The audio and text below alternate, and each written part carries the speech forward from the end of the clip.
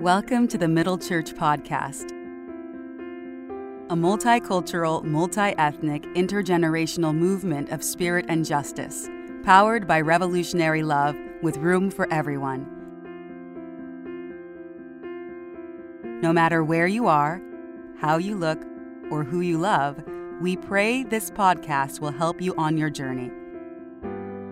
Here's this week's worship celebration.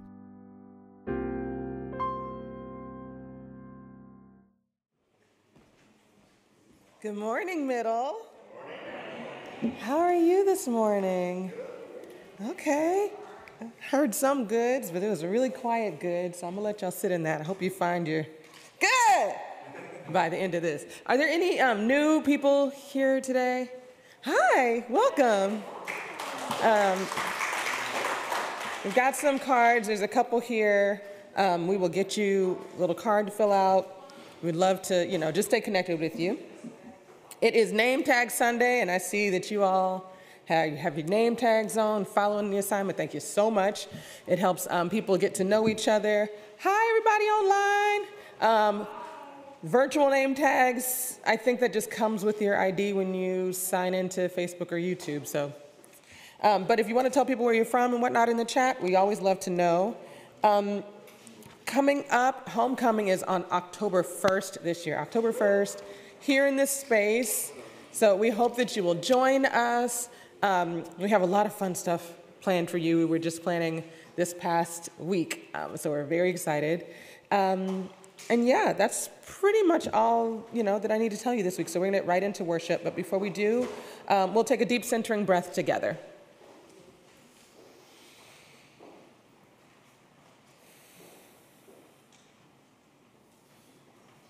We meet the holy in this space together. We meet community here in this space. So let us worship God. If you'll stand for our opening hymn. You might know this one.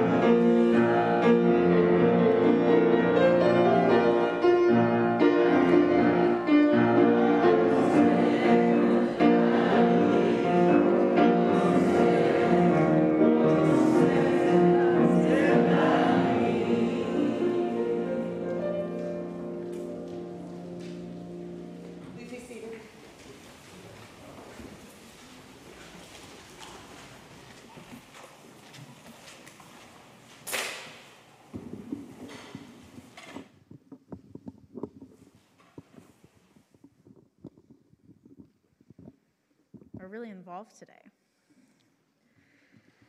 Friends, this is the time where we invite our young and our young at heart to the stage. Typically, I like to sit with you. Today, I will stand, but I'd love to invite you to the blanket. It's time for the message for all ages.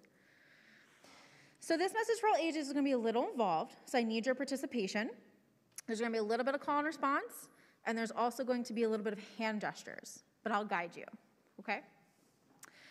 So friends, this past week, we had our third Children's Freedom Summer Camp. Yes. With 24 young people, our theme this year was Freedom Rising for a Just World. When I say freedom, you say rising. Freedom. Rising. Day one, we talked about mental health and self-love. Can you just wrap yourselves in a hug with me? We learned the importance of loving ourselves and all of our feelings, no matter what they are. Day two, we talked about our community. Can you make a heart with your hands? Or maybe one of these? We learned about our community heroes in the Lower East Side, and our children packed 200 lunches for our neighbors. Yes. For our neighbors experiencing food insecurity through Trinity's food program. Day three, we talked about racial and gender justice. Can you put a fist in the air and protest? We learned about the histories of racism and cis heterosexism, and that we can be upstanders and come alongside others and speak out when we see bullying and discrimination. Day four, we talked about our planet. Can you make a circle like you're holding the whole world in your hands? Exactly. We talked about different ways to reuse materials, to protect animals, and we also learned how to be scientists and have curiosity for the world around us. Our final day, day five, we talked about art as social change.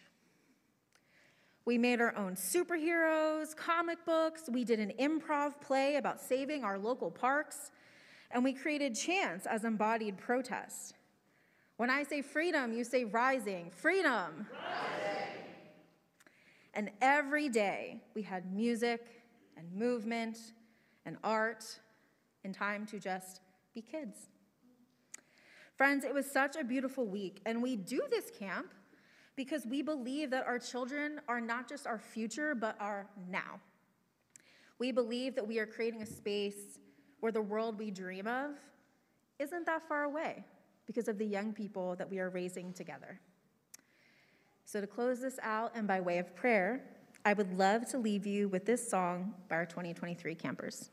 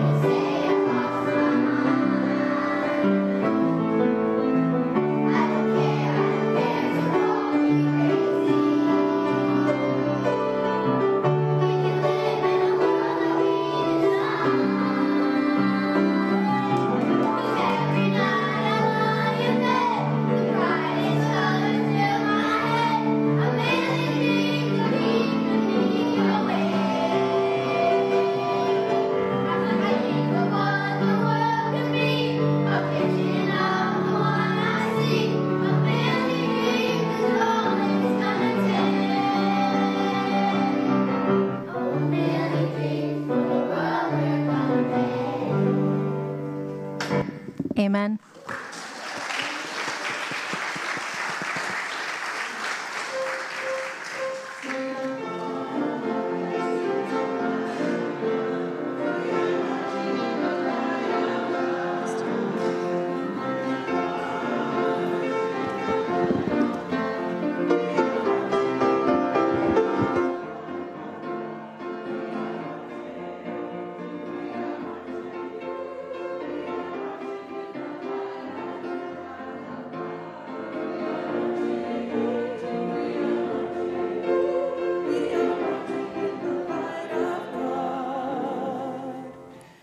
was so beautiful. Thanks. I don't know where Elise just ran off to, but thank you. That was gorgeous. I love that song. So there was another shooting yesterday. I don't know if you all heard about it. I just learned about it this morning. Another senseless, another racially motivated, another shooting. How many shootings have we had this year? 471? It's August. So I pulled up a prayer from the National Officers of the United Church of Christ. They wrote one when Uvalde happened, and it felt like it might be kind of timely for us today. So I'm going to read that prayer for you, if you'll join me.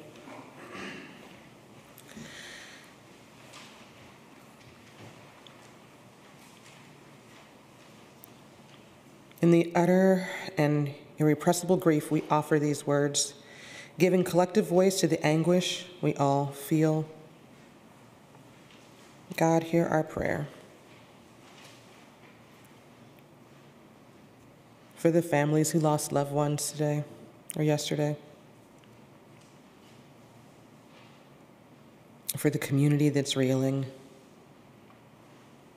For those who feel the new burden of useless guilt in the aftermath of this, wondering what else they could have done to prevent it.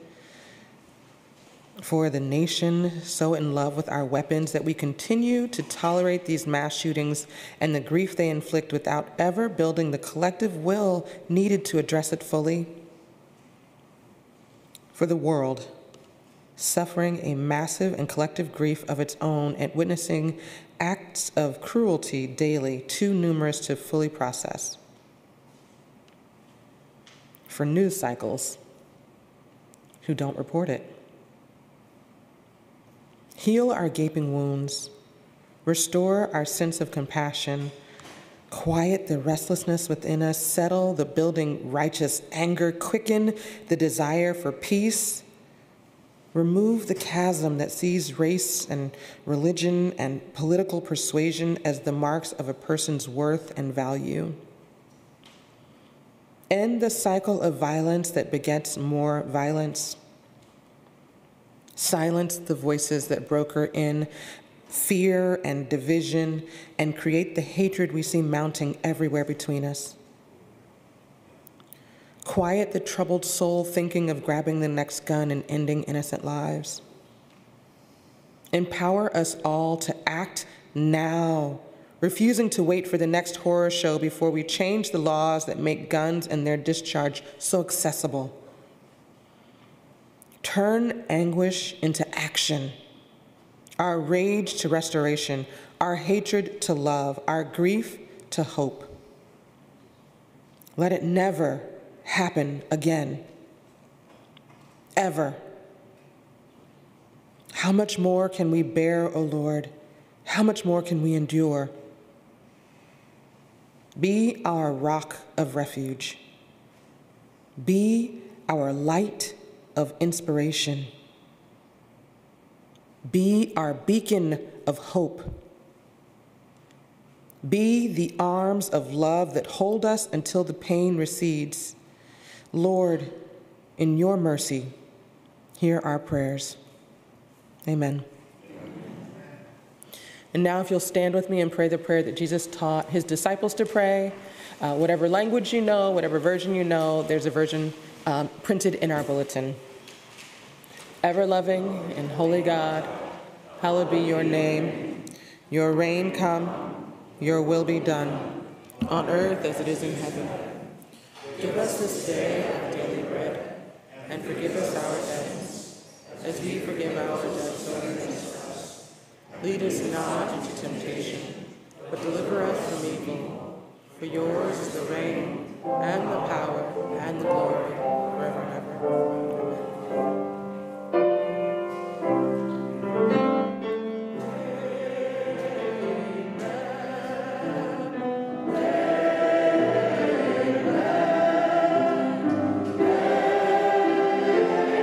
Amen.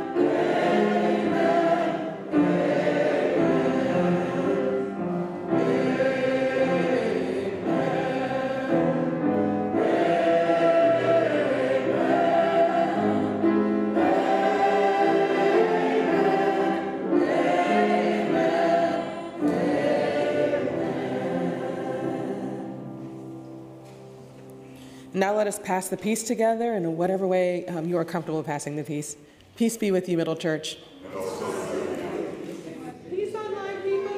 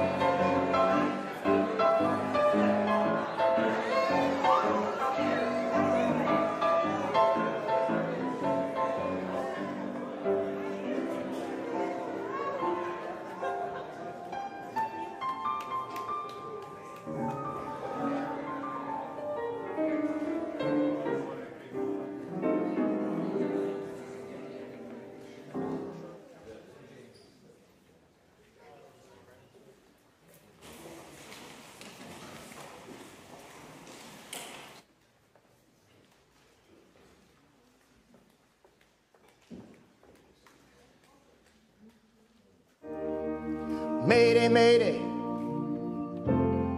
the earth is shaking. Who gonna save the babies down at the border locked in cages? I'm screaming mayday, mayday. They say they love me but they hate me for my skin color. No justice for Eric Garner, but you say I am your brother. What? Government keep lying to me, telling me that they come to set the people free. But the power falls when you catch a song I need. Heaven, please, we're in a state of emergency. I said we need a strong God. I said we need the real God. We need the God with the resurrection power from the grave to take away the hate and heal the human race. I said we need a strong God. Said we need a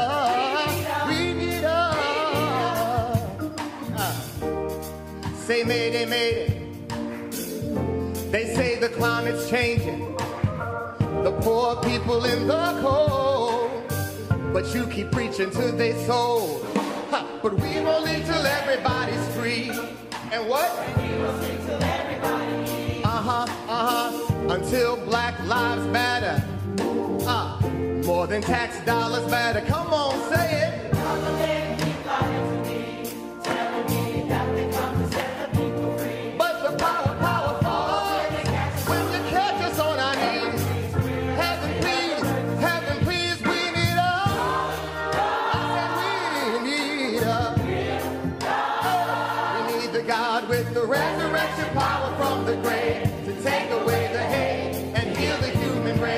said we need her. We need her. We need her. We need her. We need her. We. Come on. If you want justice, if you want change, if you want peace and no more pain, to be equal, to be free, Martin's dream, Malcolm's dream, justice. We want change. To be equal and to be free. Martin's dream, Malcolm's dream, take more dreams than I need. Hey. But the power falls, the power falls. I said we need her. I said we need the God with the resurrection power from the grave to take away the hate. I said we need her. We need her. We need her. We need her. I said we need her. We need her. We need a strong God. Mayday, mayday. 400 years of slavery. No freedom without justice. So we're still in chains and we're screaming, mayday, mayday, mayday, mayday, mayday, mayday. The power falls.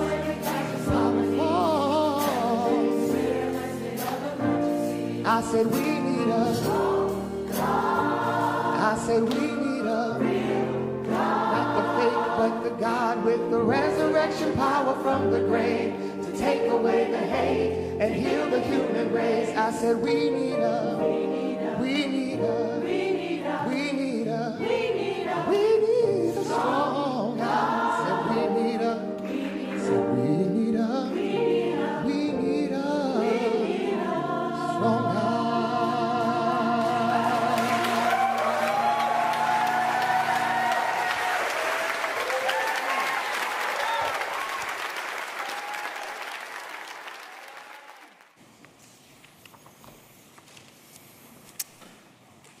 Now hear a word from the book of Genesis, chapter 45. Then Joseph could no longer control himself before all of his attendants, and he cried out, "Have everyone leave my presence." So there was no one with Joseph when he made himself known to his brothers. And he wept so loudly that the Egyptians heard him, and Pharaoh's household heard all about it. Joseph said to his brothers, "I am Joseph. Is my father still living?" But his brothers were not able to answer him because they were terrified at his presence. Joseph said to his brothers, "Come close to me."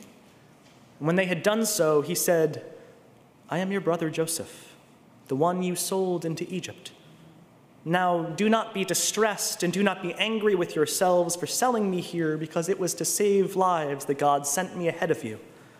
For 2 years now there has been famine in this land, and for the next 5 years there will be no plowing or reaping.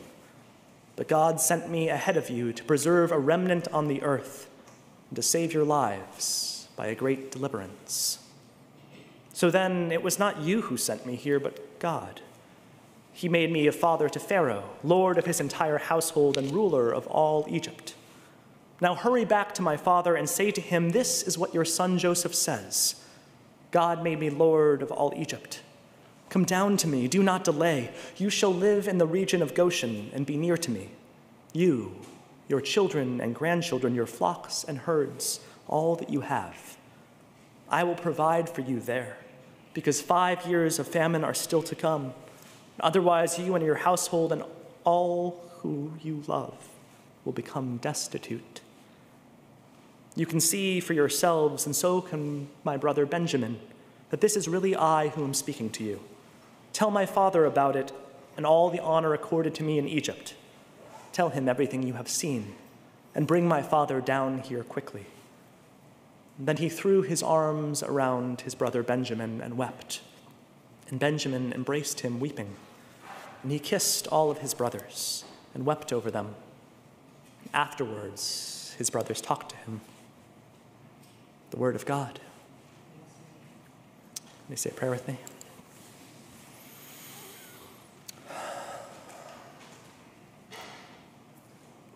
God, in this world that so desperately needs healing, may the words of my mouth and the meditation of all of our hearts be not only acceptable in your sight, but a balm for all the places that are cracked and broken.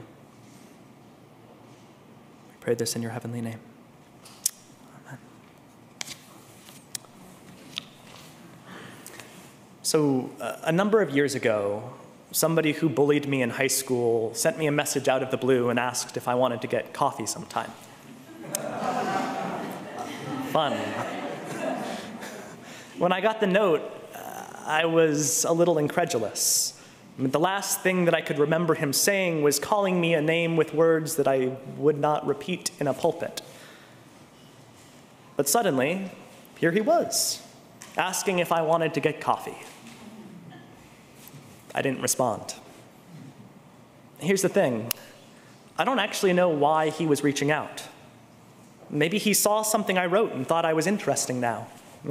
In full disclosure, I am somewhat cooler than I was in high school. But maybe he had totally forgotten the cruel things he had said to me or the time he shoved me while other people laughed. We ran in the same circles, and it's possible he remembered us as just being casually friends. Perhaps he even wanted to apologize. Maybe the years had changed him and he reflected on the way he treated me and wanted to make amends. I don't know, because I never asked. Clearly, however, there is something about this interaction that affected me, because when I read this scripture text nearly a decade later, it jumped into my mind. I think part of that is guilt. I've always felt somewhat bad that I didn't reach out and follow up and see what his intention was before ignoring his message. But truthfully, I don't think that's it.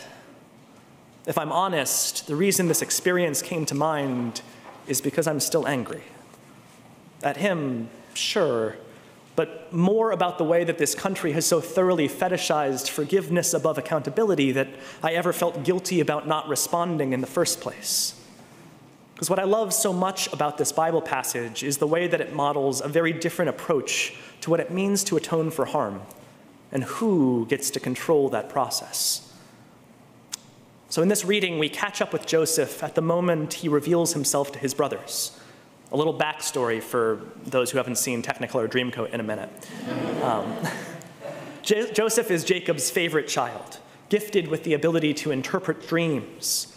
Jacob tells Joseph to ask him for anything he wants, and he asks for ketenet pasim, a word that's often translated as a coat of many colors, but whose only other use in the Bible describes a princess dress. As James III describes in his beautiful poem Josephine, offering a compelling case that Joe is trans or otherwise gender variant. But regardless of whether Joe was trans, non-binary, or just a boy who likes to wear dresses, what's clear is that this deviation from the norm enraged his brothers. And they beat him, throw him in a hole, rub blood on that beautiful dress, and sell him into slavery. To condense a very long story, Joseph ends up in Egypt and works his way into being the Pharaoh's most trusted advisor. He has a vision about oncoming years of famine, and the Pharaoh appoints him to oversee food distribution for the entire kingdom. A few chapters previous to this one, Joseph's brothers arrive in Egypt to beg for food, and unbeknownst to them, they end up pleading their case to none other than Joseph, who they do not recognize. Joseph, however, immediately recognizes them and goes into a private room, breaks down, and weeps. He then composes himself and devises a test to see if his brothers have changed. Again, I'm greatly shortening this story so I don't keep you here all morning, but what's important to know is that the crucial part of this test is for them to return with their brother Benjamin. So here is where our story today picks up. The brothers are back, Benjamin in tow, and Joseph has received the sign he prayed for. the confirmation that his brothers are different than the boys who once beat him and left him for dead. Finally, he decides to reveal himself. He tells his brothers, "It's me, Joseph." And in that telling, we read, he weeps so loudly that the rest of the court could hear him. It's a beautiful moment. The brothers are reunited, and Joseph throws his arms around Benjamin and weeps, and Benjamin embraces him back, his own eyes filled with tears. I want to pause here to talk about crying for a second, partly because, yes, I'm more than a little obsessed. For those who don't know, I published my first book this spring, Cry Baby, Why Our Tears Matter, which explores the physiology of why we cry, the social ethics of weeping, and how tears can water the world we deserve. But I promise that's not the only reason I want to talk about Joseph's tears. Truly, I think the key to unlocking what's happening in this story is to consider the relationship between these three crying episodes. When Joseph cries privately after he recognizes his brothers, when he cries publicly in their presence, and when he and Benjamin cry together. Before I wrote my book, I had a neat, convenient narrative. I thought about tears as an endpoint, the sum total of the emotional experiences that preceded them, a kind of culmination of the spirit. And then I started interviewing people. And through my research, I saw a picture of crying that was messier. And perhaps that's unsurprising. Crying itself is not exactly neat or tidy. But I heard from people, for example, about not crying in a hospital room when they were visiting a dying friend, but breaking down on the drive home afterwards. I noticed how many people described crying in liminal spaces, stairways, elevators, airports. People would often describe crying not in the moment of insight or inspiration, but the kind of ragged, sometimes seemingly senseless tears that cleared the way for that moment. Gradually, my image of tears shifted. I no longer saw crying as a termination or an end point, but a through point, a process that waters transformation. This squares with what scientists have uncovered about the reasons why we cry. Some research suggests that we evolved the capacity for emotional tears as a way to solicit help from loved ones. Other research suggests that tears may even hold an excretory function, a way for our brains to release pent-up neurotransmitters associated with stress, detoxifying the body. Still others suggest crying may help us physically move through repressed emotions. Why, we'll sometimes cry at an innocuous painting or a silly movie, not because that piece of art itself is making us weep, but because something in it dredges up something inside of ourselves that we have not processed. Most likely, it's a blend of these functions. But the truth is that when we spill tears, we are physically and truly moving something through our bodies. After we weep, we are not exactly the same people we were before. Tears water metamorphosis. So what does this have to do with Joseph? Well, let's go back to that first crying episode. Joseph weeps when he recognizes his brothers because he's gripped by two intense and perhaps contradictory emotions. On the one hand, he desperately longs to be reunited with them. But on the other, he's not sure that they won't hurt him again. Crying helps him hold these two truths simultaneously and devise a plan to test whether they had changed enough that it would be safe to re-enter the relationship. The second time that he cries at the beginning of today's reading is in the moment immediately preceding his self-revelation. Note the chronology here. We read that he weeps so loudly that even Pharaoh could hear, and then he says to his brothers, "I am Joseph." In this crying episode, he is overwhelmed by this newfound realization. His brothers did change. They are not the same people that beat him and sold him into slavery. Joseph cries, and in those tears he realizes, yes, I want to know them again, even though they hurt me, even though they did something violent and heinous and awful. I still want to call them brother. and I want them to know the person that I have become. So Joseph comes out. He reveals who he is. And that act of courage sparks the third bout of weeping. Embracing his youngest brother Benjamin, Joseph cries, and Benjamin's tears fall in unison. Again, it's tempting to look at this moment as the conclusion of the story. Joseph and his brothers reconciled, but that's not what's happening. What this weeping waters is a new beginning. Everything isn't fixed. The trauma that Joseph endured still happened. Amends have not been made. And yet, both Joseph and his brothers have been changing. And this embrace opens the door for that deeper healing to take place. It makes a new future possible, one not dictated by the suffering of their past. By holding these 3 bouts of weeping in tension with one another, we avoid so many of the pitfalls and traps that are typically laid for us in discussions of harm and forgiveness. First of all, Joseph controls every step of this journey. Too often, cultural narratives press forgiveness onto people who have suffered as if it were some kind of moral imperative, and not a volitional act. It's something that those who write about police shootings comment on frequently. How one of the first questions reporters ask families is often, "Do you forgive the officer who shot your child?" This rush to forgiveness is used to paper over the deeper transformational calling to pursue a world where these kinds of shootings do not happen. To paraphrase Dietrich Bonhoeffer's words, it substitutes cheap grace in place of genuine repentance. Obviously, this is a very extreme example, but the pattern repeats frequently. So many of us have been in family systems where the rush to make nice and alleviate tension is prioritized over changing the interpersonal dynamics that are causing conflict in the first place.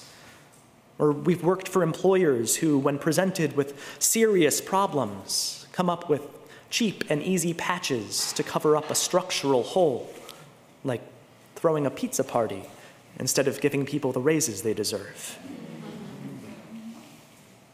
In so many different ways, the call to justice is subordinated beneath the desire for a facile peace. Tears disrupt that artifice. They expose the lie by reminding us real harm has been done, and it will linger until there is genuine repair. In this story, that's the kind of costly transformation that Joseph requires.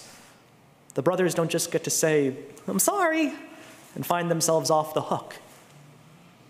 They have to travel back to their home from Egypt and return with their brother Benjamin. They are forced to prove by their actions that they are not the same people that committed harm all those years ago. Then, and only then, does Joseph reveal himself and offer a chance to begin a fresh relationship. And Joseph receives the safety to heal while controlling the contours of that healing. Similarly, the fact that the brothers are required to go through this transformational journey before they apologize helps avoid the kind of milquetoast amends that fill our country. In her fabulous new book on repentance and repair, Rabbi Danya Ruttenberg points out the error in a culture that puts apology before genuine change. Another human being's suffering is not magically erased because the person who caused it says that they didn't mean to do it, she writes. When people are pushed to apologize before they become the kinds of people who won't commit that sin again, not only do the apologies often sound vacuous and false, they risk reoffending the very same people who were originally harmed.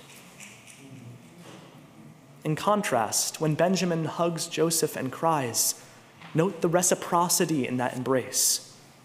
Benjamin and his brothers are now genuinely and rightfully distraught at the way that they abused their sibling. They are confessing that harm from a place of earnest contrition, Apology here doesn't serve as a roadblock or an impediment to any further discussion of the hurt, but as a gateway to a different kind of relationship. Tears are the marker of that transformation, the open heart that fully feels the weight of what has been broken and rejoices in the opportunity to become a repairer of that breach. That's why the note from my high school acquaintance hurt me. That's why I'm still thinking about it now. My classmate didn't even just rush to apology. He skipped over the entire repentance process altogether. No confession of what was done. No evidence of having grappled with what inside of him had moved him to such behavior. No offer of amends to show any consideration for how that bullying might have hurt me. Just an invitation to a new relationship, as if the old had never existed. But here's the thing that I love about tears. My own healing is not dependent on his transformation. Whether or not he has done the work to become a different person, I can do the work to make sure that the pain and anguish that I experienced doesn't spill out in the way that I relate to other people. Joseph managed to process his trauma, not to forget it, but to find ways for it to shape and inform the kind of person he became. And that's why, when presented with the opportunity for a fresh future, his heart isn't mired in thoughts of vengeance or revenge. No matter how we have suffered, no matter what harm we have endured, each of us has that choice to own our own healing and to place our future firmly within our control. Tears can water that journey. They affirm that what happened to us was real. It's not imagined harm. It's not something we simply forgive and forget. And yet, they invite us beyond that hurt, to move through it just as sobs course through our bodies, unsettling the old behavioral cycles that get stuck in our hearts and our brains. If trauma is something that splits the personality, crying can help knit us back together. Prophets of a shared future. In breaking down, we can reassemble shards into stained glass radiance. Never forget, resurrection looks different than what was buried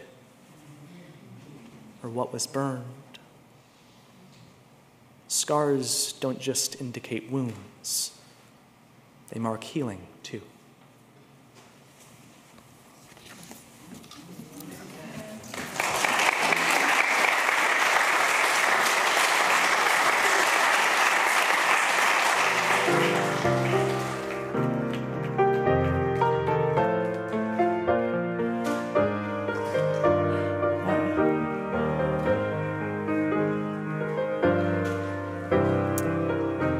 That gave us a great deal to think about. Thank you, Ben.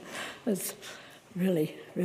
But I'm here to deliver the invitation to join the movement. I'm Beth Elor, and I've been a member of Middle since about 1991, and I have spoken previously about how I came to join the church then, but this time I want to highlight another aspect of membership that has been occurring to me lately. We've grown significantly from the days when I first attended, and the advent of our online presence has been a big part of that growth. We had already expanded our virtual reach due to the COVID lockdown so that even the tragic loss of our building didn't totally disrupt our activities. But here's what I've been thinking lately, and I hope you'll bear with me. The move away from a centrally located formal place of worship into a decentralized fellowship of followers around the world. While it's not a perfect match, this resembles the working of the earliest church, recorded in Acts and the various epistles. Meeting in homes and small venues, talking about the way and what it meant to follow Jesus, to really understand what he tried to tell us in the world. They became a community and used their resources collectively in outreach to the poor, the sick, and the marginalized. They were inclusive, multiracial, and egalitarian, and through public theology, such as sermons, the letters they wrote, and the visits between their groups, They encompass the known world. Oh, now my screen just disappeared. Okay, now think of us. Whether by design or by a combination of circumstance, the internet, Zoom, Reverend Jackie's public theology, or enabling lay leadership in small groups, we also have the opportunity for a personal sense of belonging. I experience this in the small groups I belong to, especially New Adventures, but also in voter reform and in Bible study, where I think a lot of you join us. These include members from all around this country and beyond, and when opportunities arise to meet in person, for example, at the annual conference, I can't describe the excitement of sitting down with folks I've only known in a Zoom square. I know you share that with me. It's so great. Our relationship is more than theoretical. We learn about each other. We share perspectives we could never guess at. We share joys and sorrows. The success of an LGBTQ+ rally in Deep Red, Idaho, I think Lee shared that. The threat of being evacuated due to forest fires in British Columbia, our member Sue Tucker. An unexpected triumph at the polls in Ohio, which Lee shared with us. These relationships are heartfelt and enriching a precious family. We are many, but we're at one accord. And together, knowing we're not alone in our desire for a better world and how to achieve it, creates an extraordinary facsimile of the beloved community. So join us in whatever way calls you. Look at the small groups or create your own. And remember that along with gifts of time and spirit, financial gifts are also needed in the sharing of resources. To become a member, sign up to join a new member group so we can get to know you better. And if possible, go to middlechurch.org, donate, or scan the QR code, which I think is on the screen, with your financial contributions. Thank you.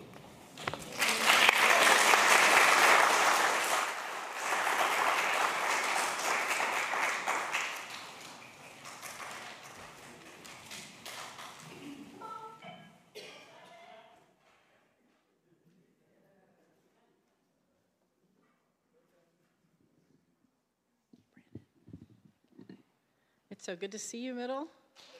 Thank you.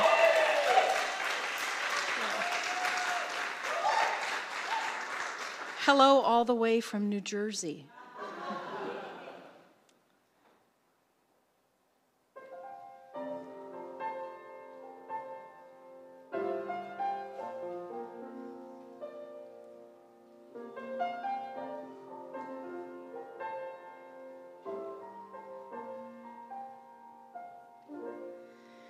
When others see with earthly eyes just what they want to see, you will see the things that never die.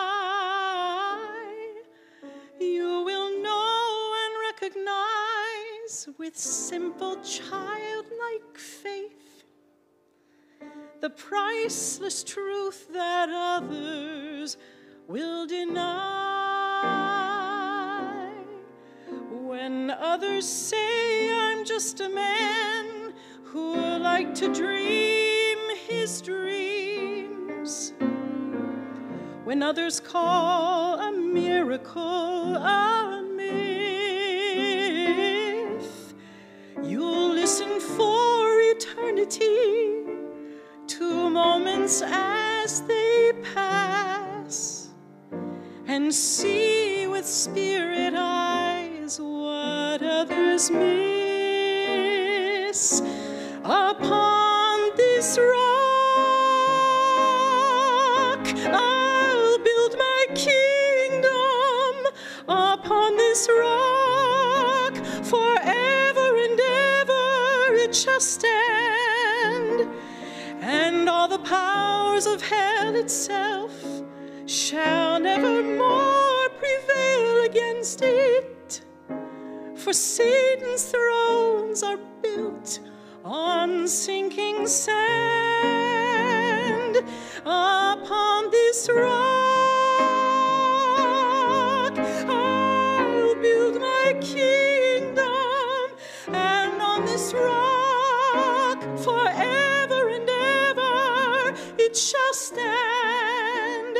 Upon this rock of revelation, I'll build a strong and mighty nation, and it shall stand the course of time upon this rock.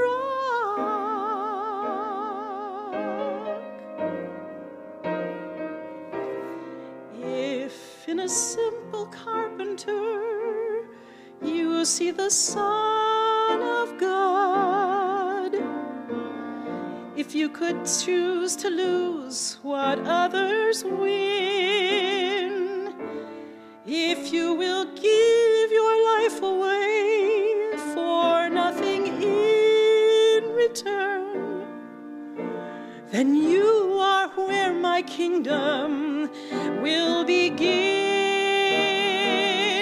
Upon this rock,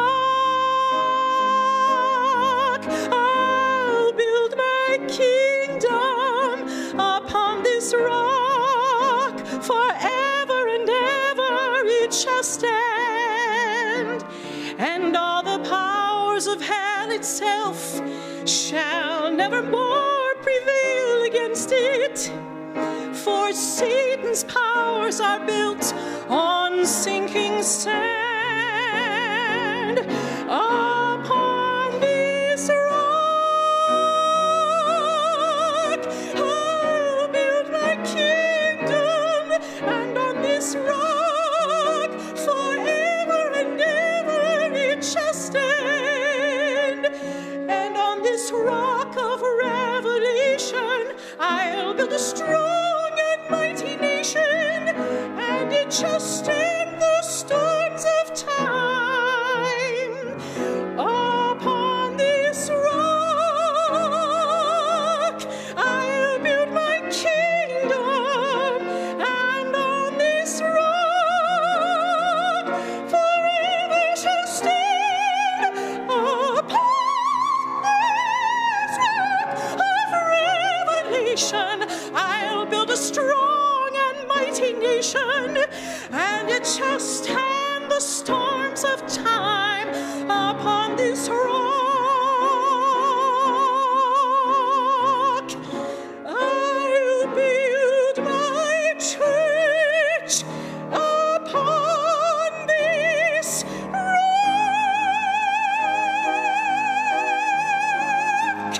upon this rock.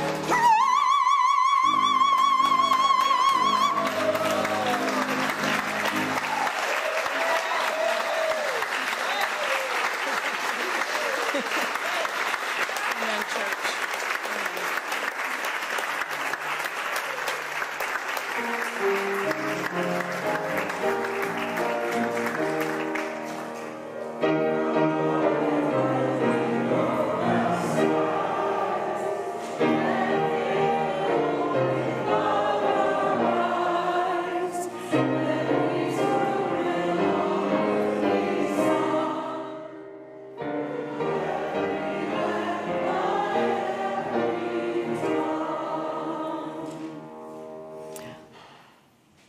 Bless these gifts to our use and make them worthy in following your needs and your instructions in this world.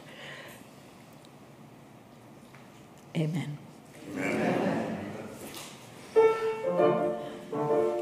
You'll remain standing for the closing hymn.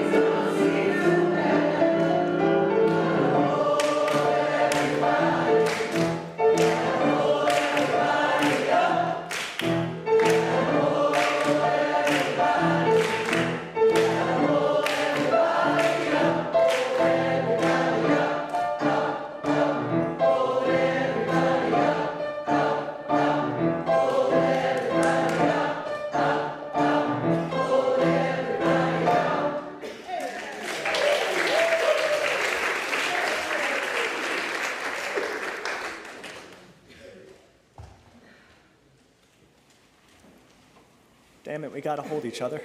In moments like this, when we look into somebody else's eyes and see that their heart is breaking as well, and we collectively choose healing.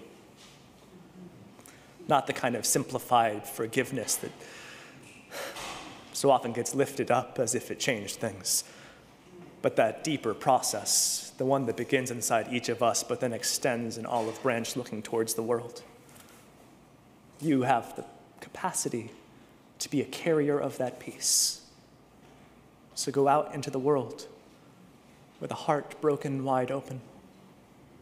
Find the places the world is breaking and meet it there with love. And go in peace, knowing you are held by that same love. Amen. Amen. Thanks for listening, friends. To learn more about Middle Church, visit middlechurch.org.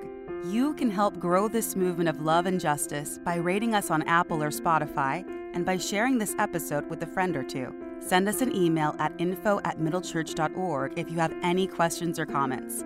We hope you'll come back next week. Bye for now.